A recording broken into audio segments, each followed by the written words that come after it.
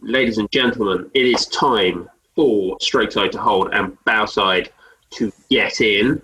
Broken Oars, episode 9. Actually, our 10th episode, but we're calling it episode 9. And it's another interview. It's an interview with an incredibly interesting person. But there's something a little bit odd about this interview. Aaron, do you want to tell us what that is? Yes, there's several things odd about this interview, Lewin. And the first is that you've just introduced this as though it's an outing and we are pushing off from the landing stage. You are now thematically tying together our closing point of bow side holding stroke sides heads under. I think that is a beautiful and wondrous and poetic thing to do. I'm trying to get a theme going. So it's like it's more of the catchphrases. It's like, right, let's start the episode with like bow side holding, stroke side in, and then at some point we're going to mention the fact that we are not leaving any James Cracknells behind. Well, yes, but the thing is about our catchphrases, as our listeners probably don't know, is that Steve Redgrave is now suing us for constantly referring to Sydney as Redgrave's last stand. James Cracknell is suing us for saying that there were no James Cracknells harmed in the making of these episodes and no James Cracknells left behind. And Matthew Pinson is suing us because we've pointed out that God is one of his direct descendants rather than the other way around. Matthew Pinson is suing us because I suggested that James Cracknell should call his pug Pinson. And James Cracknell replied, I would, but he's not fast enough. That's a slightly happy moment that James Cracknell liked one of my jokes. Yes. When you think about it, if James Cracknell trains Pinson the pug well, this will be the first time that a Pinson has ever followed a Cracknell's instruction. James Cracknell can boss around Pinson all the time. He can say, Pinson, fetch, and Pinson will go and fetch. There is that. The other thing is also that if James Cracknell trains his dog and calls it Pinson and trains it well, it'll be the first time that a Cracknell and a Pinson have ever worked in tandem in a pair together. Yeah, just call the lawyers now. We're going down. It's not even going to be lawfare. It'll just be a massacre. Lewin is alluding to the fact that when he interviewed Rory Copus, and it is a wonderful interview, yours truly was absent, and I had some issues with my kidneys on the day that we were supposed to be interviewing Rory. I'm a man who lacks kidney, is Lewin's joke. In the Regency period in England, that would mean a very, very different thing. He would be casting aspersions on my courage, and I would be forced to challenge him to a duel, which would be very unfortunate because I really like his wife, and I think his children are adorable, and we'd end up shooting each other with dueling pistols. About 10 years ago, I was diagnosed with stage 4 kidney disease. Now, at the time, I was rowing in Agecroft's Henley boats. I was finishing a PhD or researching a PhD. I was lecturing full-time at the universities in Manchester, and I was leading a very active and vivid social life around Manchester, and my kidneys did not seem to stop me doing any of this. And all of a sudden this summer I've been hit by all of the things that probably should have been happening over a period of time. So I've had broken feet and sprained ankles and cellulitis in the feet, and my kidneys decided to stop working for a little bit. Not badly stop working, but enough to make me quite poorly and have to go to hospital. One of the points that Lewin made before we started recording was that, have you ever considered, Aaron, that the reason the interview was so good was because you weren't in it, which I thought was just savage, absolutely savage. Did I say that out loud? I'm sure I didn't say. I'm sure I just thought that. It's just like, I've been in a boat with you for a long time. I can read what you're thinking through. I can read what you're thinking through the set of your shoulders. You definitely thought it. Your shoulders told me so. Fair enough.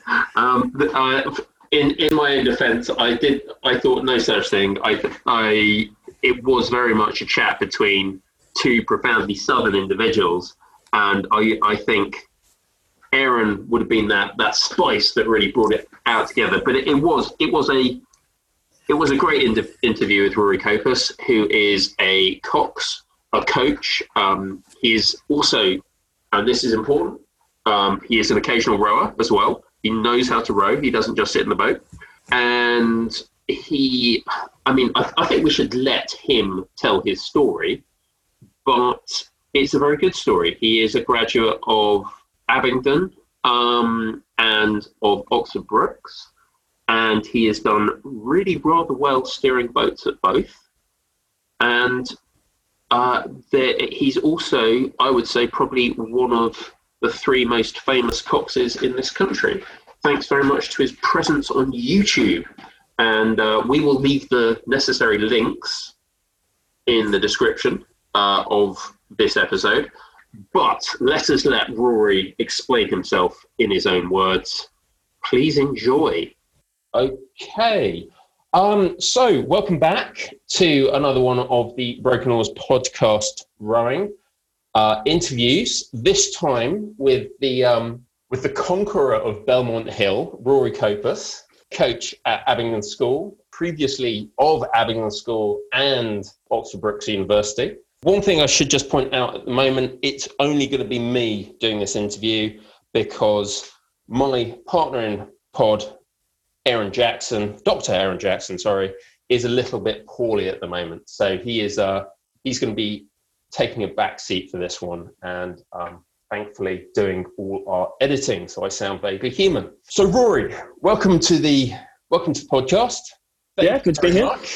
Tell us just a little bit about yourself, where you're from, how long you've been doing this rowing thing, and your sort of history and locations in it. Well, so I picked up rowing, I think back in 2004. I'd been very much into cross country and hockey at school, and my dad said to me, there's it's the last sort of taste today of doing rowing. Would you want to go along?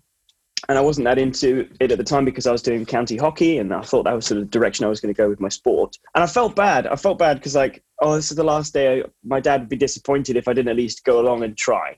And this was at the time where they just, I think it was in November or December, and they'd bring people along and would sit down on some ergos in the rowing room and just teach them roughly the sequencing and just be like, just go and pull hard, whatever. And the short people, they'd be like, just yell some encouragement at them. And I really enjoyed that. And I got a kick out of it. And I was like, I could see myself doing this as a sport.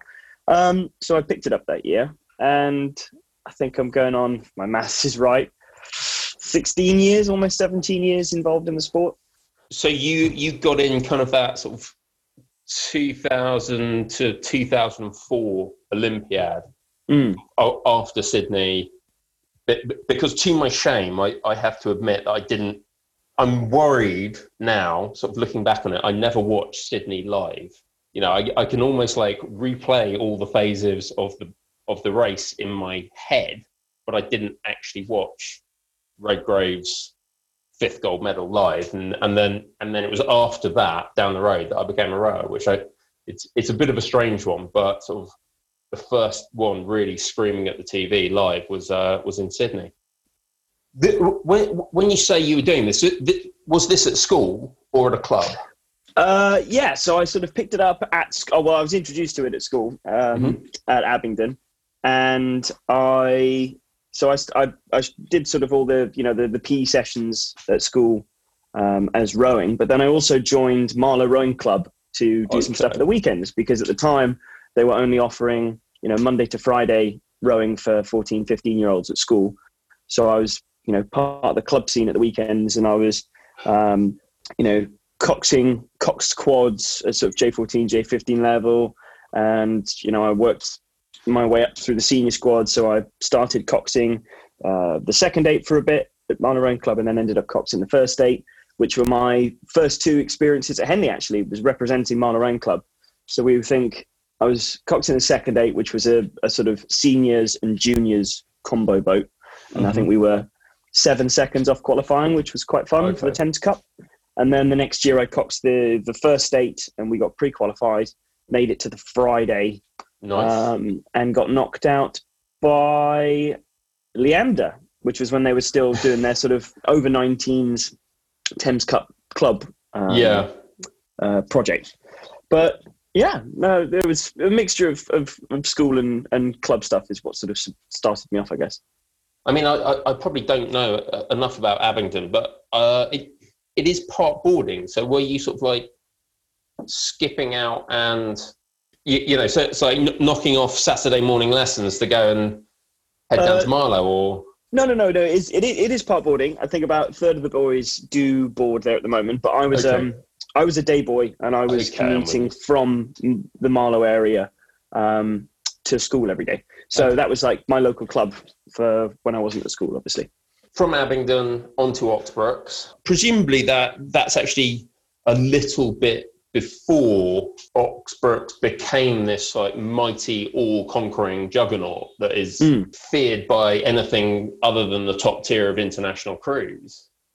So were you kind of like part of that kind of that kind of like wave upwards? I reckon, honestly, so I was involved in the sort of the 2-3 years that really spearheaded and kicked everything off. Because Oxford Brookes have been a really good university program.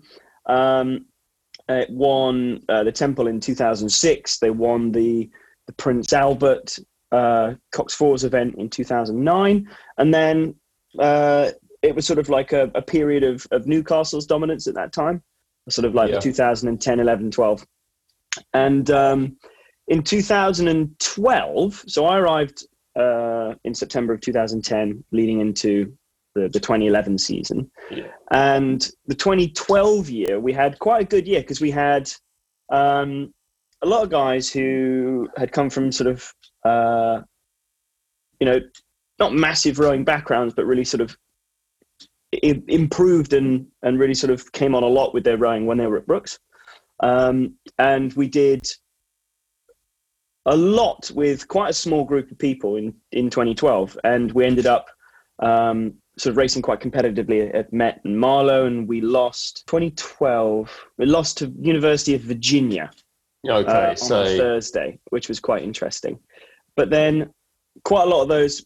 So 2012, we did a lot with quite a small squad, and that sort of drew the attention of a few juniors who were coming through the Coop and Junior World system. So we find ourselves in 2013 with a much bigger squad, a lot of people who already have prior rowing experience, because at the time Brookes was sort of comprising its squad sort of half of experienced people or people who had rowing backgrounds by the time they got to university, and half through the novice program. So a lot of people who learned to row legitimately at university level. And when we get to 2013, we find ourselves with almost 3/8 worth of people who have rowing experience before coming to university. And we come second at Bucks. We then go to Henley, and we essentially lost the final on the Friday. We lost to the eventual winners, Lacher from the Netherlands, by half a length. And that was the closest that any other university got to them. So I like to say that we were the second fastest crew in the event that year. And what really kicked things off was the fact that all 8 of those guys from 2013 stayed on, still had at least a year of their degree left. We then get more people coming into the program, having seen what's gone on the year before and want to be a part of it. One of which was my own brother, Jamie. He joined Brookes at the beginning of the 2014 season, and a couple other boys who'd come out of junior level. And essentially we took what was a pretty strong 8 in 2013 and made it stronger. Okay. And that was, I think, very decisive in terms of, turning the momentum from Newcastle's 3-year really strong reign at university level in the UK to this new sort of tidal wave that we're still riding of Oxford Brookes being the dominating force at university level. We won Bucks by a length. We set at that time the fastest university 2K of 5:40. Was it? It was either 5:40 or it was 5:39. And then we went to Henley and we won Henley, which was amazing. And then 2015, they almost did the same thing. They had a really successful university run through Bucks and Met and Marlow, and then they just got overturned by Nereus on the Friday. But then those guys came back the year later and did the 2016 win And then they did the 2017 ladies win while we had a new Temple bunch winning the Temple, and then 2018 ladies again and Temple. And it's been like that ever since. And, you know, success breeds success. And more and more and more people want to be involved in that program when they leave school. And that is what's continuing to draw in top end talent and keeps the squad as competitive as it's ever been year on year. I mean, it seems as though we, you know, in the way I had this in mind going through, it seems we've kind of jumped forward straight into Brooks. So let's just keep sort of going about that. I mean, if you're one of these 17, 18-year-olds doing your A-levels, you have that kind of like background in the sport. You've been rowing, you know, I don't know, maybe you're a 10 or a 14-term rower at your school. What should be going through your head if you're thinking about, I'm going to apply to Oxbrooks with the intention of being a rower there? What calculations should you be making? So, especially in the last like 3 years, obviously, you know, I'm not, when I was a student there for 4 years, and then I became a coach for 2 years, so I'm not involved in their program anymore. Mm-hmm. But from what I can see from their website, they have now an erg cutoff, because obviously they're dealing with up to 100 men and women respectively in terms of the squads. Yeah. Like they're dealing with a lot of athletes, and obviously there is only so many ergos that they can sit people on, and so many seats that they can sit in a boat. So they have to find a way to sort of draw a line with the wealth of people who are applying every year. And they have a recruitment form on their website, which, you know, you go and you fill in your details, and they say specifically, if you're a man, you need to have at least this 2K score to apply, and if you're a woman, you need this score to apply, just because they have to find a way to draw the line somewhere. Because it is ridiculously competitive, and not just in terms of getting into Brooks, but then once you're in Brooks, the internal competition and everyone fighting for a seat in a really positive way, then pushes on everybody when you get onto the water, and you've got like, you know, the Brooks 5th 8 trying to beat the 4th 8 in training and things like that. So it's in terms of like juniors wanting to apply for Brooks, I would say if you really want to take your rowing seriously and you really want to look for that absolute next step in terms of taking your rowing further and pushing your abilities on, then Brooks is a very good place to do that. I wouldn't say the only place in the country, because there are, you know, other fantastic university rowing programs, but Brooks in particular, because of the way that they're currently feeding people through student Temple Bucks squads into their like ladies squad, that sort of squad that sits just outside of the senior team, then the group of like performance pathway athletes who are trying to break into the senior squad, and now you've got, you know, guys like Rory Gibbs and Morgan Boulding currently in the squad, and then you've got other people sitting on the outskirts, you know, trying to break their way in. It is a very, very good program for that reason. So yeah, if you want to apply to Brooks, obviously you've got to be quite grounded in terms of how good an athlete you know you are right now, how good an athlete you think you could be in the future. Could you be competitive? And, you know, be very prepared for hard training and, you know, asking a lot of yourself in terms of your physicality and your mentality and the quality that you're rowing with every day. That kind of level that Brooks is operating at, I was never a university rower, and to be honest, the days when I was actually capable of doing that training are actually quite a long way behind me. But I've certainly seen a few people like posting what they're doing at Brooks on Facebook.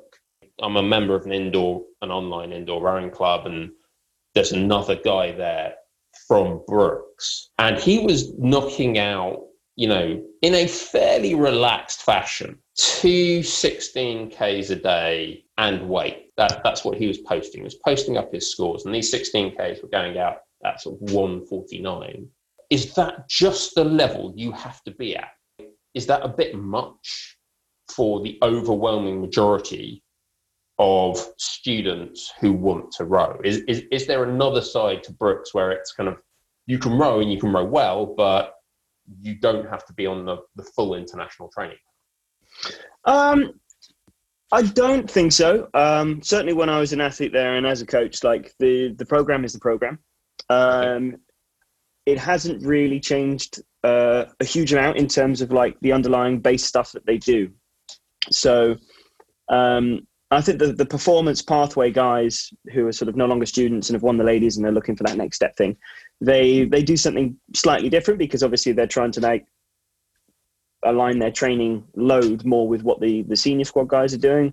And also the fact that, they're not students, so they're not having to operate by the student timetable, so they can essentially train in and around their work. But I guess that is the standard that you need to operate at now in terms of university rowing, and especially, the top end guys who are wanting to win the ladies or, go to the Windermere Cup and race against University of Washington and things like that. That is the standard. And, that's certainly what programs like that in the States, like the Yales and the Washingtons and the Cals, that's what they're doing too. And that is the standard now. And it's pretty obscene when you think of it that way. It's like, the amount, I mean, this was, I don't know if you know him from Twitter. He's a bit of a stalwart, but Tristan McLaughlin, we had a chat with him like this. It was an interview, and his focus is massively on athlete welfare. There is that kind of balance between athlete welfare and performance.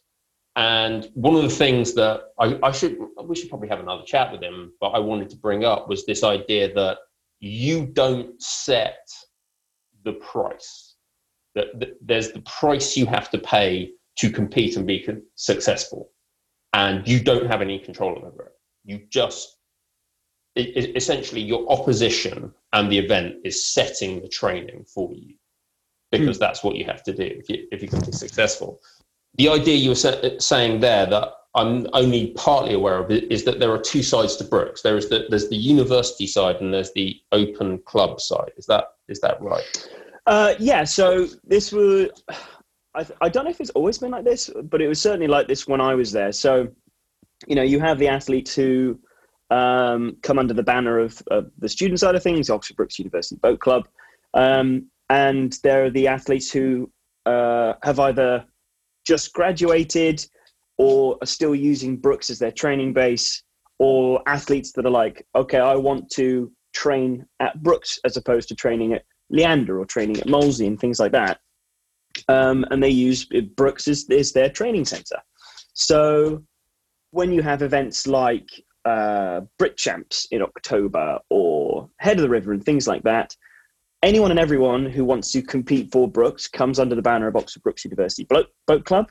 But obviously, when they're racing in Brooks' second 8 is like an academic 8 because they're entirely full of students that are going for the academic pennant, then it has to be obviously students. And then when it comes to, April, May time, they start splitting off into the respective squads of, okay, the students are going for, 3 Temple boats and 2 PA4s. And the other half of the squad is going for the ladies or a visitors for, But there is a wealth of people who are either students or non-students anymore, but they use Brooks as a training base. Because, historically, obviously, Brooks used to be just a university, but when you graduated from university, you went and represented your Leanders or your Moleseys.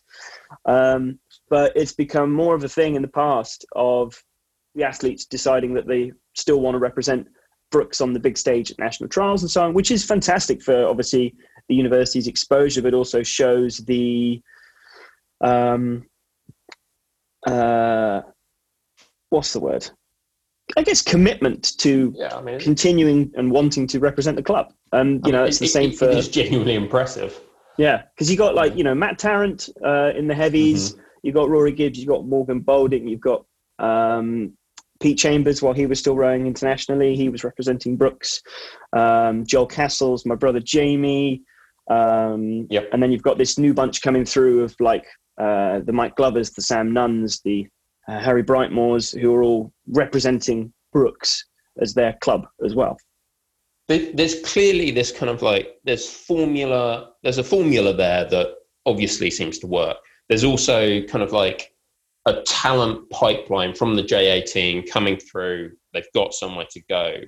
How long can Brooks just keep doing this for? You talked about Newcastle's 3 years of dominance, and now you're kind of like, and then that came to an end. But this has been, 6 years now? Mm-hmm.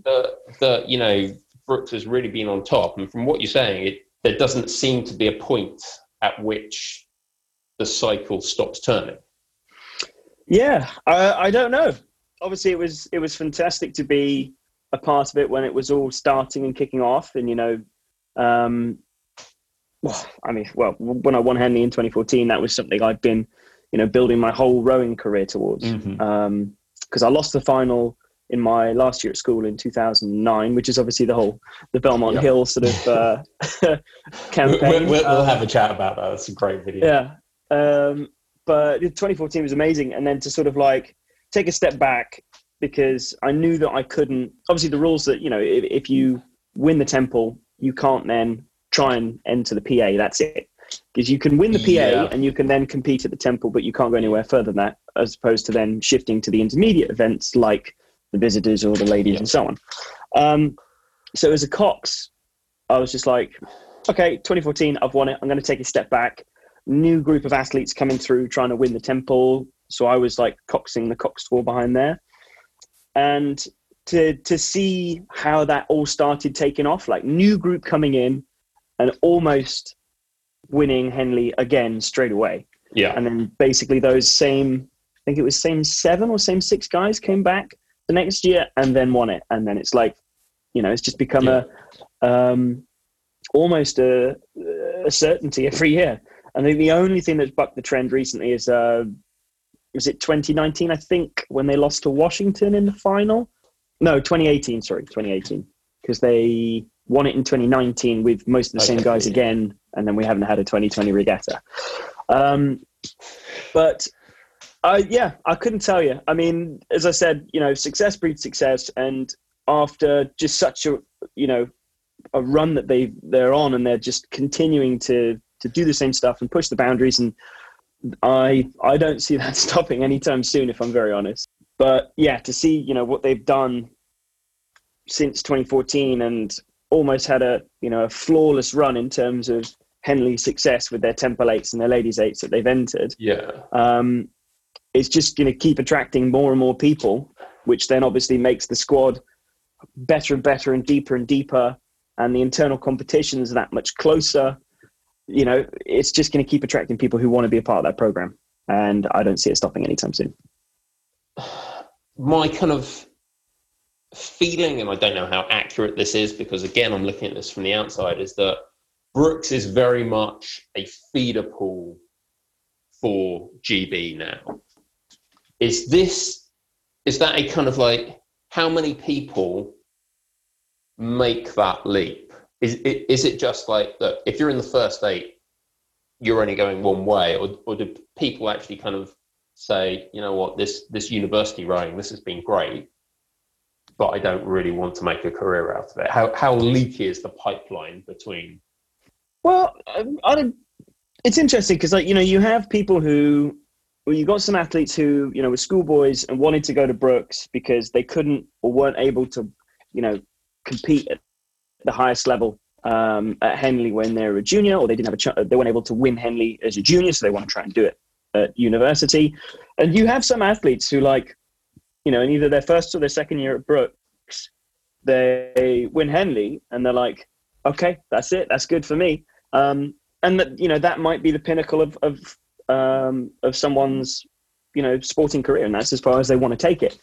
You know, if you look at currently, I mean, I don't know the exact numbers, but, you know, they have that performance pathway group that trains with the eye of getting into the senior squad. I want to say there's like 10, 15 of them, possibly. Okay.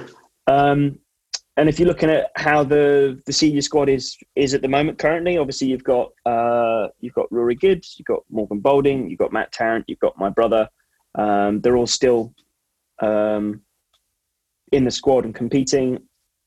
I think in terms of people who really say, yes, I want to make that leap and go for the national team, there is a very high push through from Brooks in that regard.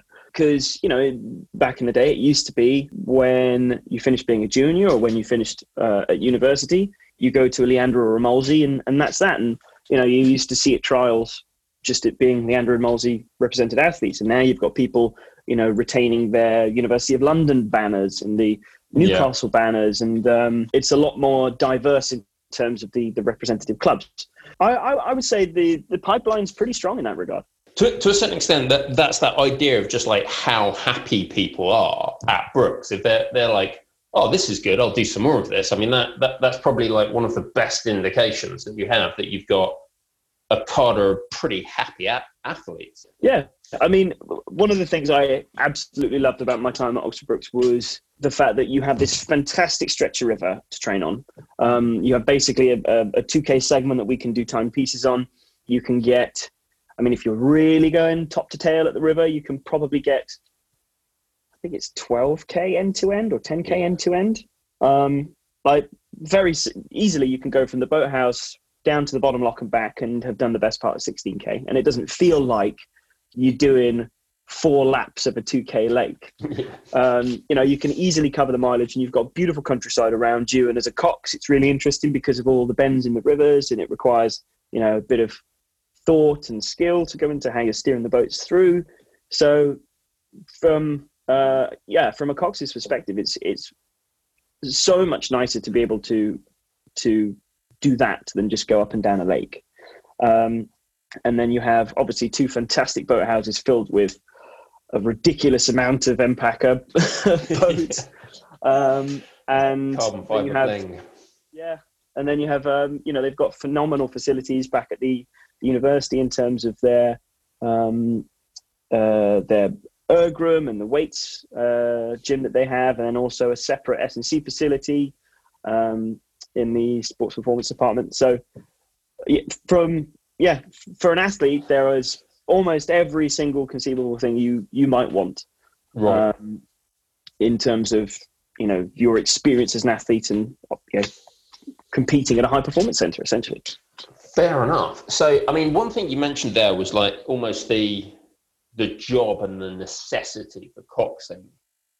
That's kind of what you as like a rowing athlete are famous for is coxing and like these incredible sort of videos that you've got going out. Tell us a bit more about, remember that you're talking to someone whose best rowing has actually happened in small boats. So the rowing I've enjoyed the most and sort of like remember the most is in pairs, doubles and singles. Tell me what it is about coxing, why it matters to the sport, and what great coxes bring to the boat. So this is something that I've talked to many people about many different times. You can almost, back when I started, coxes were sort of the second citizens of the sport, or second class citizens, because there's that old adage of if the boat wins, it's because the rowers did it. If the boat loses, it's because something the cox did.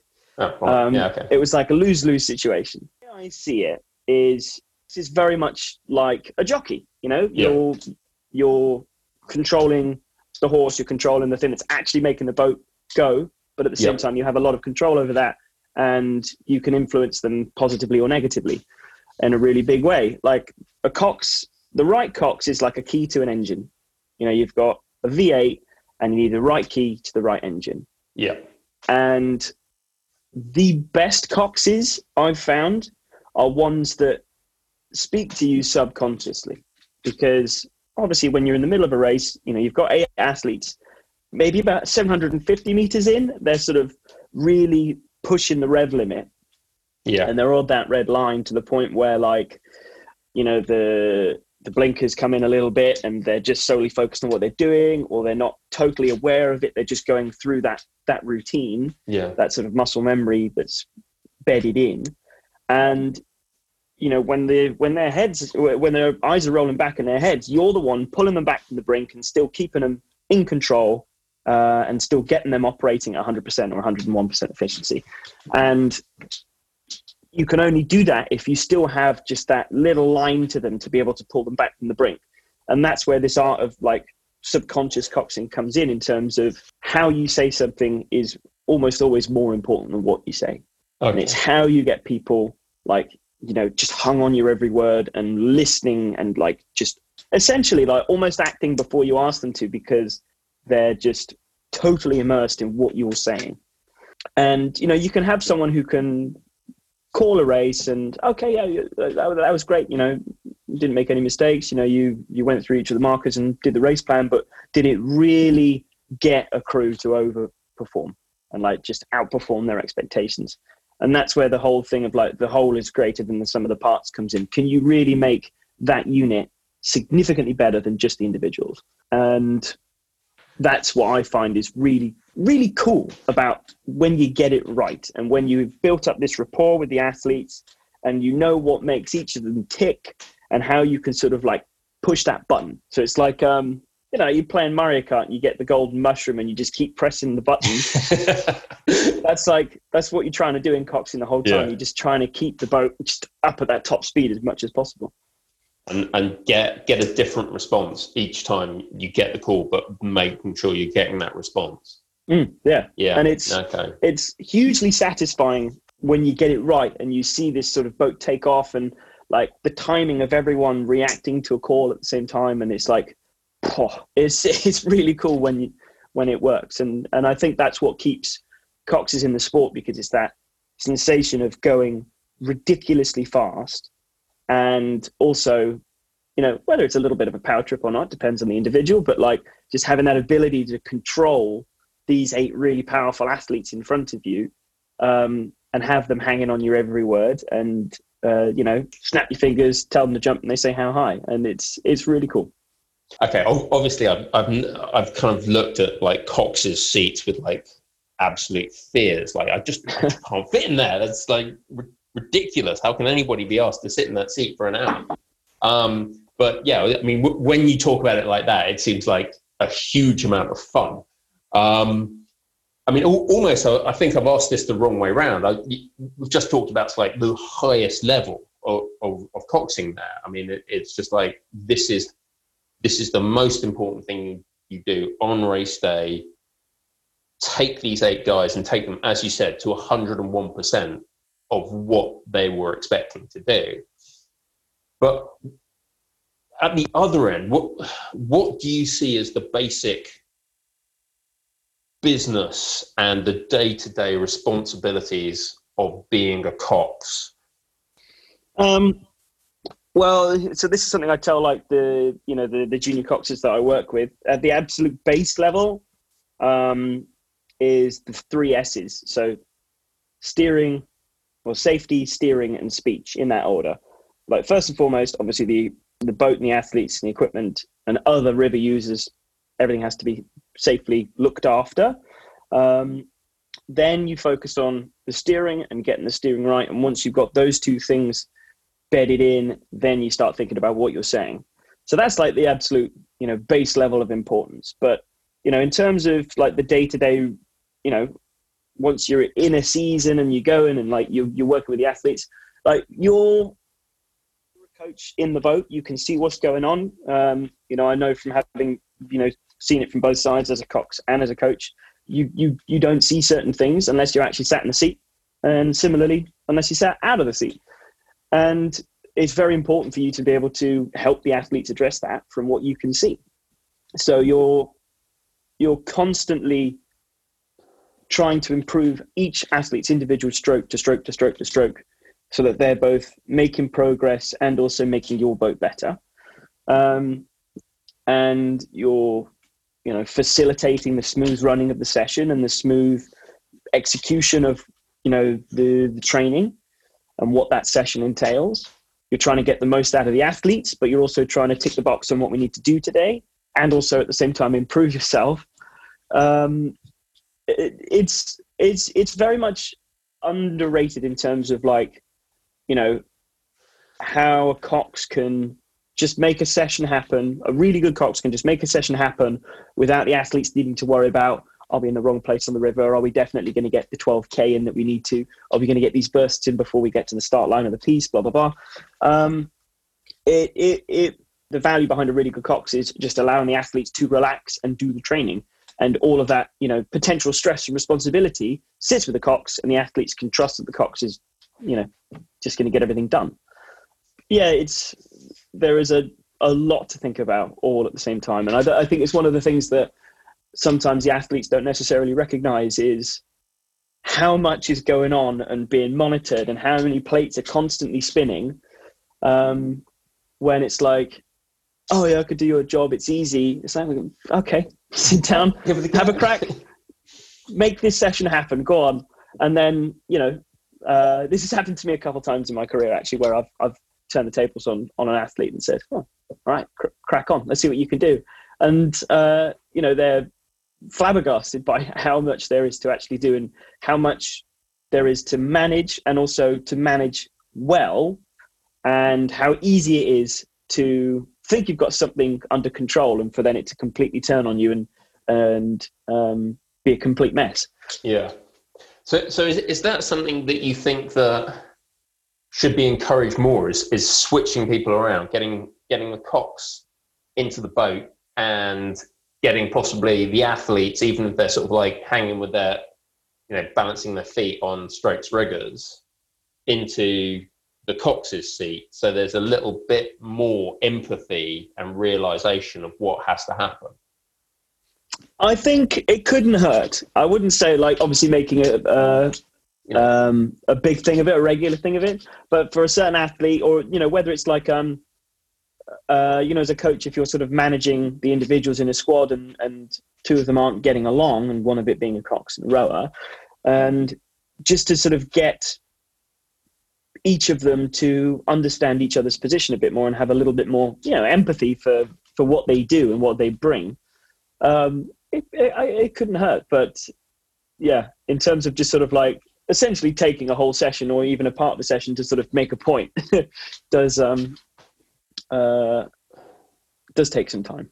How do you start? How do you take someone who you're either suggesting to or has come along and said, I'd like to try this boat piloting business? How do you take them and turn them into a Cox? I mean, I'm aware that there's no kind of training manual for Coxes, as far as I know. So what are the stages you take them through? Well, yeah. So there still isn't at the moment, and that's kind of what I'm trying to change, certainly within Abingdon School. When I was at school, obviously there was a coach for the athletes. There isn't really a coach for the Coxes. You kind of just have to pick these things up as you go. And this was at the time before, there was a lot of content on YouTube and stuff like that. So I was looking for, audio clips on websites and things of Coxes, and listening to Ace, another Cox in Oxford in the boat race and stuff like this, and thinking, I like the way he makes that call. Why has he made that call? Oh, how can I sort of fit that into my own vocabulary? And just tried things out and just, developed a style and a way that I liked to Cox, and that I liked how it sounded. And actually, it wasn't just fluff. It was, effective speech, and everything that I said had a purpose. There was no filler. And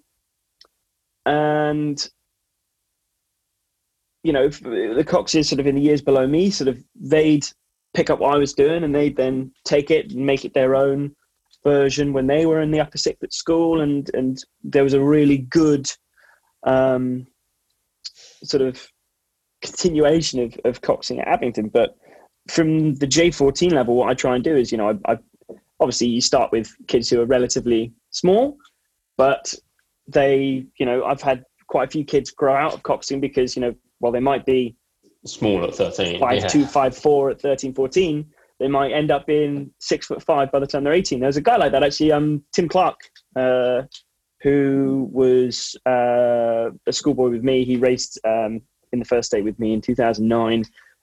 He raced at Newcastle University, and then he was on the national team for a number of years. He was a Cox when he was 15 years old, because he was 5'7" and he could fit into the seat. So he coxed when he was a J15, and then he started growing. And J16, he was the bowman of the J16Bs. Yeah. And then he was in the second 8 in his lower 6th, and then he was in the first 8 in his upper 6th. And then he went to Newcastle and went to, under 23s and World University Championships. So how small someone necessarily is when they're 14 might not be when they're 18, but it's good to find kids who've already very, sure of themselves. Like, they got no problem speaking out. They've got no problem, I guess, being a bit loud, really. That's always a good thing to have for a junior cox. And then it's essentially just teaching the basics. And you say, okay, we say this because X, we say this because Y. This is how you tell them to get the boat out. And if necessary, you do it yourself, and they do it sort of in a parrot fashion. They listen and they hear and they repeat themselves. And there was this cox that I started in the lower 6th year. He wanted to take it up, and he'd obviously never done anything like this before. So I said, okay, this is how you steer. Focus on that and just try and absorb what I'm saying to the athletes each session, to the point where he was then like, okay, I think I can start running this now. Gave him the reins, and he was basically telling the athletes what to do. And, there were a couple hiccups at the beginning because you might get a call wrong or not say it right. But then he quickly learned, that's not how you do it. This is how you do it. And then his coxing really sort of took off from there. So it's very much the same as coaching a rower, but surprisingly, a lot of people don't do it. Fair enough. Sort of looking at that kind of school thing, obviously Abingdon is regarded as one of the big rowing schools. I mean, are you do you adapt every year to the kids that you're teaching, or do you have an overarching philosophy of where Abingdon rowing is going and what it is?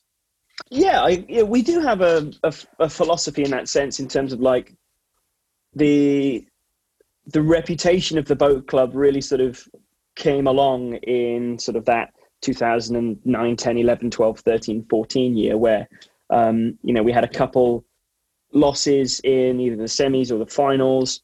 Then they had the 3 years that they won back to back to back, which was really, really cool for the school. And, that really sort of raised the profile of rowing as a sport within the school, and obviously drew a lot of interest from the younger years and the students. And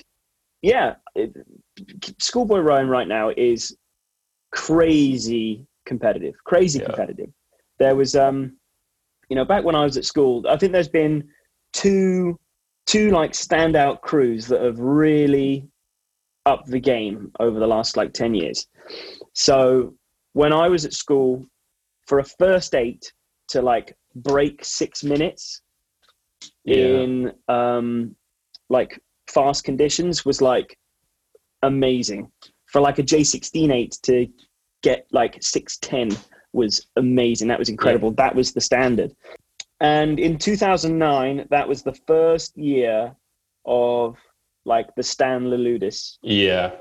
Leloudis and Nash. Yeah, there was a video taken by one of the parents of my crew from the big bus that drives alongside Nottingham. And it looks like any regular Champ 8 final, there's 3 or 4 crews vying for the lead, and there's a couple sort of hanging onto the coattails. And then the camera pans left. There's this Eton crew a good 100, 150 meters ahead, and they're just in another league. Yeah. And, we ended up getting a silver medal. In any other year, that would have been a Champ 8 gold. But this crew went from being okay, 5:55 is the standard, to 5:45 is the standard. Yeah.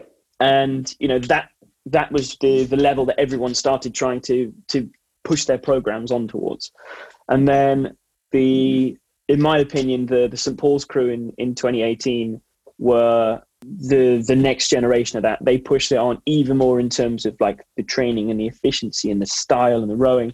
And, you've got a junior boys 8 all from the same school. They're not the best athletes in the country brought together for, a junior world 8 or something. They were their own school 8, and they went 5:36 at Marlow Regatta. And once again, boof, another standard, and that's what everyone's trying to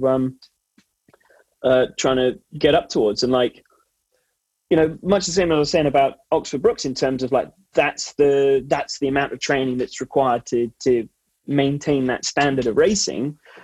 With schoolboys, it's a very careful balance because, you know, at the same time they are trying to get their academics.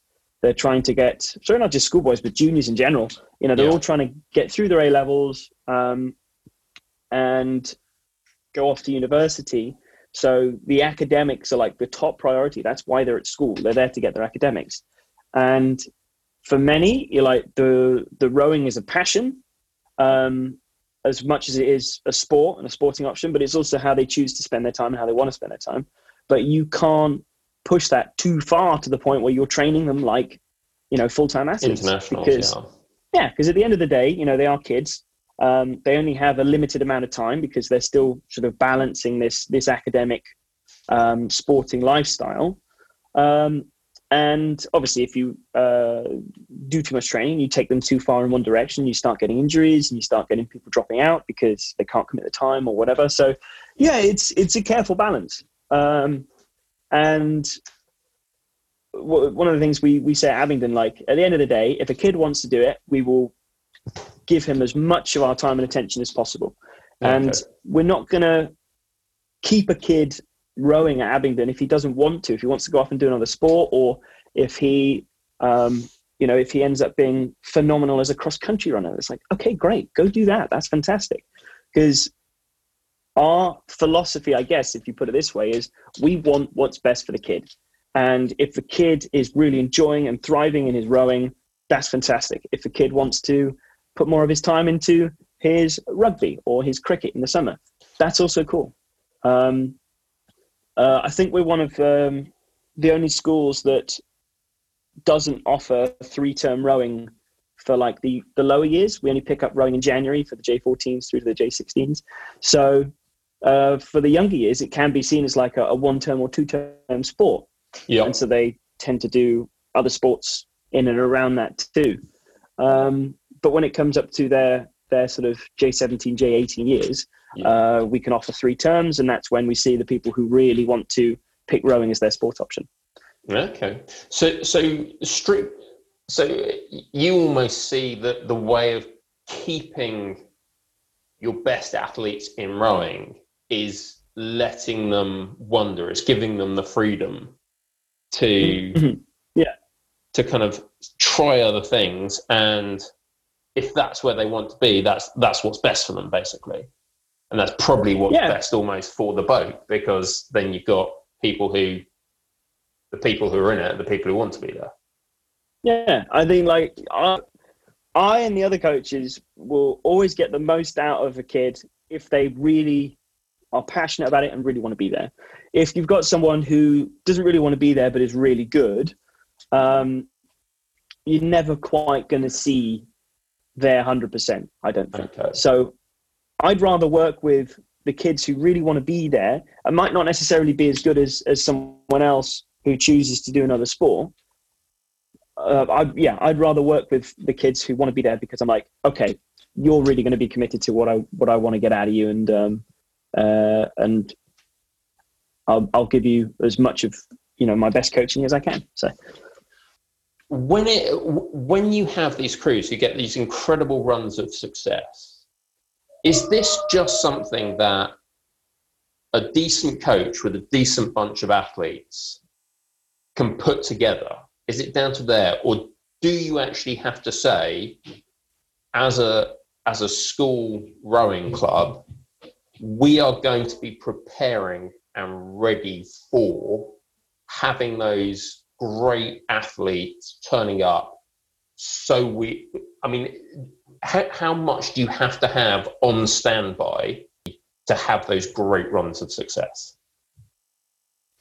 I mean, having all of the facilities and equipment and the best kids at your disposal always does help. But, you can do a lot with, very humble facilities, equipment. There's a lot of schools in the past who, they've just had a really good overarching drive and mentality within the squad of athletes and the coach get so much out of themselves. Like, you know, there are some schools where rowing is the premier sport. It is, you know, the reason why some parents send their kids to that particular school, because they want them to be involved in rowing. You've got some schools where the school has a good history of rowing, but it's not the top sport. It sits amongst the cricket and the athletics and so on and so forth. The thing I love about rowing is there's no two ways to skin a cat. Okay. There's so many different ways of doing the training and still getting the same end result. Like, you can pick one of 5-6 different paths of training programs and things, and like, you'll still end up with that crew is, you know, is awesome. Is still awesome. So, and that's what I love, because like, you might have schools where it's like, we've only got a 1 kilometer stretch of river, but we'll do with it as much as we can. And we've got to tweak the training in different ways to make sure we still get the same end result. You know, you've got crews that row on the tideway and have the ability to go out and do 16, 20K sessions. So they might do less weights and less ergs or things like that. So a lot of schools have the ability to go very quickly. And, you know, that shows by how, you know, at school's head, you've got top 10 crews might be separated by like 6 seconds, something like that. And, you know, you get Champ 8 semi-finals where, you know, the difference between coming second and coming 7th in a semi-final is like half a length and stuff like that. Yeah. There are so many different clubs and schools that, you know, are still able to churn out really, really quick boats. And, you know, well, yes, it might be really helpful to have a long stretch of river to get a lot of mileage on, or a fantastically kitted out, you know, weights gym, or 30 ergos, or Empacker boats, or whatever. Like, yeah, and, you know, like the best kids. But you can still get a lot out of our sport with just people who are very committed and have the right attitude and the right drive. To a certain extent, that's absolutely the right answer. That's kind of like, oh yeah, that's what we want to hear. It's just like, we can actually do it. You can, if you're just this kind of like slightly provincial school or junior club, you can still beat the Eatons. And being someone who's being as an adult rower and has only ever been an adult rower, having been beaten by kind of 17-year-old schoolboys on a regular basis, it's quite nice to hear that actually it is just a question. Find your niche, do the training, and, you know, if you have the talent and you have the dedication, you can make the boat go fast. That's a very nice message. It's been absolutely brilliant talking to you, and it's been a fantastic interview so far. But I really did want to sort of finish off with a couple of things, and the first one is the video. That, you know, Terence Chipchase reminded me that you'd started the Abingdon versus Belmont Hill, and it's got 140,000 views on YouTube, which is fairly remarkable for a rowing video. You know, that's up there with like kind of some of the views of the Olympic races. But it's such a dramatic race. Is there kind of like, has the fact that it was videoed, it's such a dramatic soundtrack to a race, has that led to any sort of like ill feeling from Belmont Hill? I hope not. Is there like a Rory Copus shaped dartboard somewhere in the coach's office at Belmont Hill? I don't know, but like, one of the things I'd love, and like, obviously if like, you know, some of the members of stewards are listening to this, I mean, it'd be grand to be able to do like an Abingdon versus Belmont, like row past sort of thing. That'd be great. Because we went, oh God, it was last year, was the 15-year anniversary, which is crazy to think. But yeah, I don't know. It was everything came together in a really, really good way, in the perfect way, I guess. And I think what makes it a really cool video to watch is obviously you have this sort of narrative of like they start massively down and they come back through, and I sound pretty effusive and passionate. Yes, definitely. While this is all happening. Some fairly remarkable calls in there, and it's like, again, Terence pointed it out to me, so watch it again. Watch when he says, "I'm coming for you, Belf. I'm coming for you," and you're actually pointing at their stroke man. Yeah. And that was just like, blimey, that's cheeky. And you could understand that actually genuinely distracting and unsettling like a few members in the crew. It's just like, why is he pointing at us? What are we doing? And it's just like, there's nothing wrong with it. It's just a brilliant little track to watch. I was thinking at sort of that point in the race, I was like, what went through my mind was, something needs to happen. I need to do something right now. I need to like make an impact. And I don't know, it just like, most of the best races that I've ever coxed or been part of, like, yes, there's an overarching like plan or race plan, but a lot of it is just off of just you're coxing from instinct. Like very rarely have I done a race where I've been like totally clinical and everything is pre-prepared, because like 9 times out of 10 races don't go the way that you're expecting. And with Belmont Hill especially, I knew they were going to go, because we talked about it the night before. They raced at Stotesbury on the Schuylkill River in Philadelphia, Stotesbury Cup, which is a 1,500 meter race, and that's like the East Coast Schoolboy Championships, I think. So they're used to racing 1500s. They're not used to racing 2K, and they're certainly not used to racing 2,112 meters. So we knew that they were going to be going out, like a rocket to begin with. So we just have to stick with them and weather it, and we come through. Because we know that from all the training we've been doing, we had a really good retention of speed into the second half of the race. And within the first 20, 30 strokes, it was a very different race than I had sort of like worst case scenario planned for. So I was like, right, we're down. This is not where we planned to be, and by this much. So I think when we got to the barrier, obviously that's like a minute 40 something in, I called for a sting, which was like a quick, like 8-10 stroke speed boost, basically. Because this was back at the point where, you did pushes in schoolboy racing. And there had been a lot of rain that week, and there was still some flow on the river. So obviously the way the river works, you're out of the stream if you're on the Berkshire side of things, opposite the town side, up until the barrier. Then you're out of the stream because the course obviously shifts into the middle of the river. You're out of the stream on the Buck side, so you've got the advantage from the barrier through to about Remenham, and then it kind of evens out. But then the last like 200 meters, the Berkshire station has an advantage because it's really tucked inside the bank.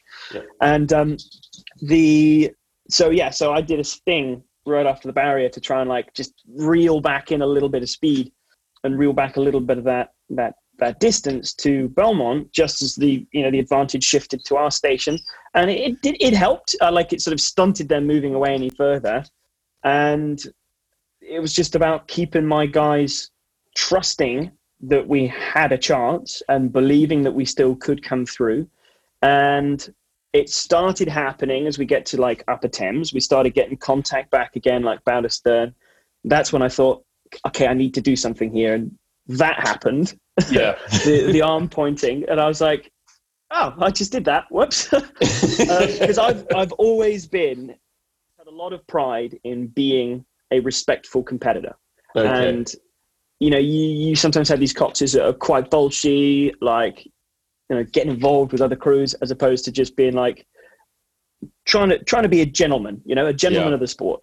And you do your race, 3 cheers, hip hip hooray, whatever. But you're always giving your opponents the respect they deserve when you start the race, when you finish the race, blah, blah, blah.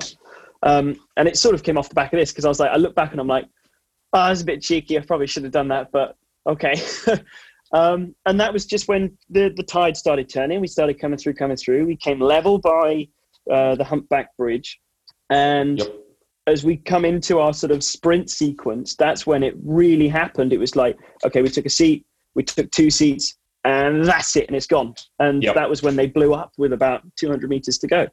So it was crazy. It was a crazy race, and heart rate as a Cox is as high as the athletes. Because when I was racing for Leander in the Ladies' Plate in 2019, there was a student from Oxford Brookes who was doing her dissertation on heart rates of Coxes and can it be, and like, do Coxes reach their max heart rate while coxing in the middle of a race? Does it depend on the external factors, so on and so forth? And so I was wearing a heart rate for the semi-final against the Dutch crew, the Dutch under-23s. And my heart rate got up to 198 beats per minute. Sat there for from about a third of the way into the race, and then stayed there for the remainder of it. So, you know, obviously you're not actively exerting yourself up to that heart rate as a Cox, but it's just from you are riding this wave of adrenaline in massive races, and you just have this massive, massive bonk as soon as you finish a race, because you've just been on this adrenaline high for 4 or 5 minutes. And Belmont was just a crazy race, absolute crazy race. And, you know, my guys were written off. They were completely ruined for the rest of that day. And we went home to the house that we were staying at for Henley, and we had like this inflatable, paddling pool, and everyone just went and sat in there and just chilled out for ages. And then we had not as difficult a race on the Saturday against Brunswick School from the States, which was quite good, because if we'd had another like competitor like Belmont Hill, then we might not have made it to the final that year. Yeah. But yeah, it was just, everything came together and everything was timed perfectly, to the point where I thought, okay, I may as well put my soundtrack, onto the video and stick it on YouTube. And I guess people can like learn from it or something. And it's blown up into this thing that's got quite a few views on YouTube. I think, hang on, I'm just going to check it now myself, because I haven't done this for a while. Because there's obviously Belmont Hill, and then there's my recording from 2014. You've got a Brooks one there that's like got another 9,000 views on it. I haven't actually listened to that one. So in total, there's 300,000 views between the two of them, which is mental. It's putting Cameron Buchan into his place as a rowing YouTuber. It's pretty good going, really. Okay, so it's been brilliant. I just want to finish with the question that I ask everybody, or I should say we ask everybody, which is, from your point of view, rowing in the UK, what is it doing right at the moment? What is it doing wrong? And what do you think we should be doing to make things a bit better? Really, really good question, because obviously I've listened to every single one of your episodes on this podcast, and it's very interesting to hear how people answer this question at the end of each episode. I think accessibility for as many people as possible to do the sport. I know sometimes rowing gets this sort of reputation of being like a very private school thing, and you can only do it if you have money or stuff like that. Like, if you want to go to, the local rowing club and get out in a boat, that's fine. Like, that's exactly what it's there for. You don't have to pick up rowing at school. There's the ability to go and do the sport in so many different places. And I think that's one of the things that rowing is doing better at, is like, if you see that sport on the TV at the Olympics or something, you're like, oh, I want to go and try that and pick it up. There is the ability to go do that, which I think is fantastic. And I think parity is doing a really good job at the moment, or rowing is doing a really good job of parity. You know, you look at Henley Royal Regatta. You know, it was a humongous shame that we weren't able to race it this year with everything that's going on right now. But, you know, there's the new events for women's student eights, junior women's eights. There is almost exactly the same number of female athletes as male athletes competing in the regatta now, which is brilliant. That's exactly as it should be. As of yesterday, September 12th, an email came out from the National Schools Regatta Committee with rule changes that are going to be enacted for the 2021 regatta. And once again, the goal of these changes is to provide parity across men's and women's events, so the equal number of athletes competing from both, and also to increase inclusivity, basically, so that, I mean, I've always loved the ability of, you know, racing the eights on the Saturday and then breaking your eight down into a Cox and a Cox's four for the Sunday racing. Yeah. But, you know, that does then push out, you know, smaller clubs who might only have a Cox four, and that's what they're aiming for, and then don't have a chance for a medal. So they've brought in this new rule that stops doubling up. Okay. So you can only enter one championship event. You can't enter Champ 8s and Champ Cox 4s, which means that, you know, other smaller clubs might have the ability to get a medal instead, which is, I think, is fantastic. And, you know, you can't enter an A boat into a B boat event because you think, oh, they're not going to be as competitive in that event, so we're going to race B boats instead and stuff like that. So it's keeping everybody operating at the same level and having the same ability to, you know, come home with a medal or race, you know, at a high level at the regatta, which I think is really, really good. Rory, thank you very much. The last thing I think I'm going to say is please do check out Rory's YouTube channel, Rory Copus, or is it Coach Copus? It's Coach Copus, yeah. Coach Copus, that's it. Coach Copus on YouTube. There are some great videos. I think you've kind of got like a few sort of meme videos up there. So there's there's a couple there. Yeah, winning by inches, which is always great. And yeah, thank you very much. It's been absolutely fantastic. Cool. Right, that was an absolutely great chat, I think, Aaron. I'm genuinely honoured to have had that chat with Rory. I don't think he sort of necessarily raised the points, but the whole way through, it left me very much with a feeling that he was almost an antidote to a lot of the stuff that we talked about with Tristan. Because Tristan is very much, he was discussing what happens when high-performance programs go too far, when high-performance programs alienate athletes and mistreat athletes. Rory, both at Abingdon and at Oxbrook, he seemed like he was a graduate of, you know, high-performance programs, you know, rowing clubs that were there to win, but they've done it the right way. And as a result, they've been enormously successful. They've done really well. They've won loads of races, but at the same time, they've engendered huge loyalty in their alumni and have really kind of shown that it doesn't have to be this almost terminal sacrifice of all the good things in your life. It can be, being part of a high-performance rowing program can be a good thing in itself. And I thought that was a really, really interesting and important counterpoint to a lot of the things we've been talking about, that we talked about with Tristan, all very valid points, and we've been talking about recently on Twitter.